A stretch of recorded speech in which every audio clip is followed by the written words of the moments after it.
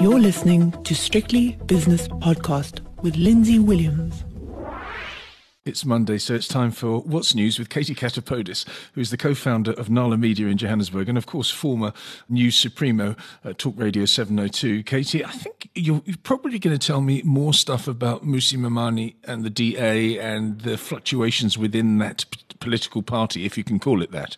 Well, actually, I'm going to tell you about all three political parties today, Lindsay, because all three have been making headlines, some of them for really dubious reasons. And so let's start with Mmusi Maimane and the DA, because we've been talking about that for 3 weeks now already. This will be the third week.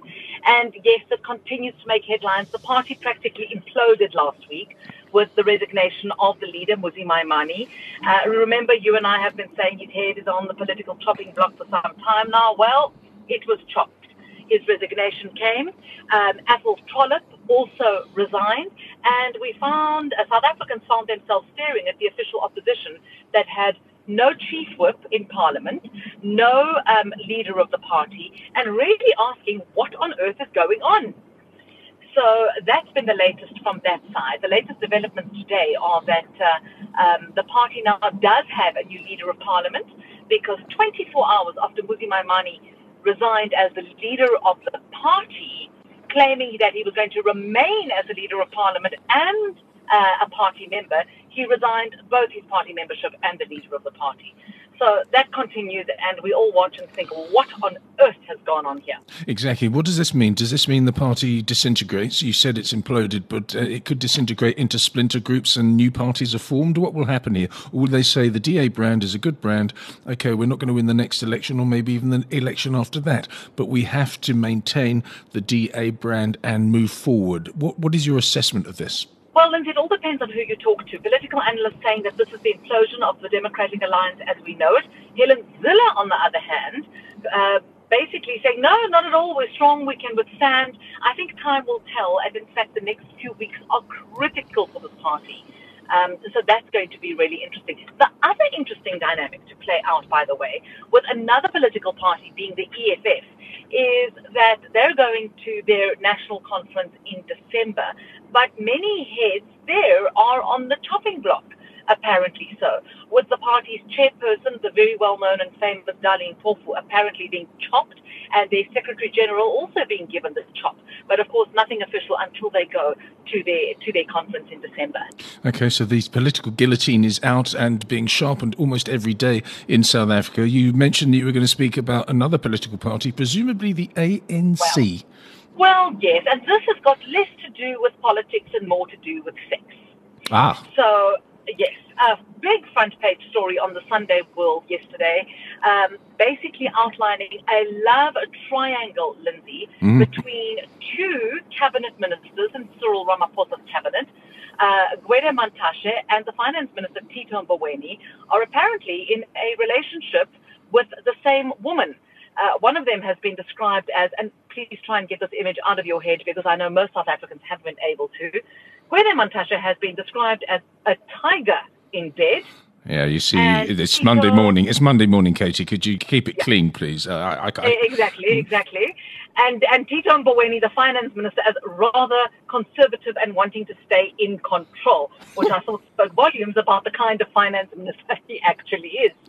Oh my goodness me! And of course, on Wednesday he's going to have to stand up. Do we believe the Sunday World, or is this just sort of salacious gossip? Well, I tell you why we may believe it, because the more worrying part of the story, and the one that deeply, deeply concerns me, is that Gwede Mantashe, aka the Tiger, has apparently confessed to the Sunday World that he has already paid two journalists 70,000 rand to quash the story. And that is horrific, if you ask me, from a SANEF perspective and from a media perspective, that a sitting minister would actually, number one, do that and then publicly state that he has done that. So lots of questions now being raised about brown envelope journalism and what this actually means for our industry. SANEF issued a very strongly worded statement yesterday saying that we are shocked by this, and we're hoping by the end of the day to have more of a concrete plan for the road ahead of what we're going to do, if anything, when it comes to Gwede Mantashe and this allegation of brown envelope journalism. Who is the third corner of the triangle, by the way, the woman involved? Do we know her? We don't know her. Obviously, some people do. We don't know her. She's a young woman in her early 20s, from what I understand. So they're in their late 50s and she's in her early 20s. You can do the math. Thank you very much.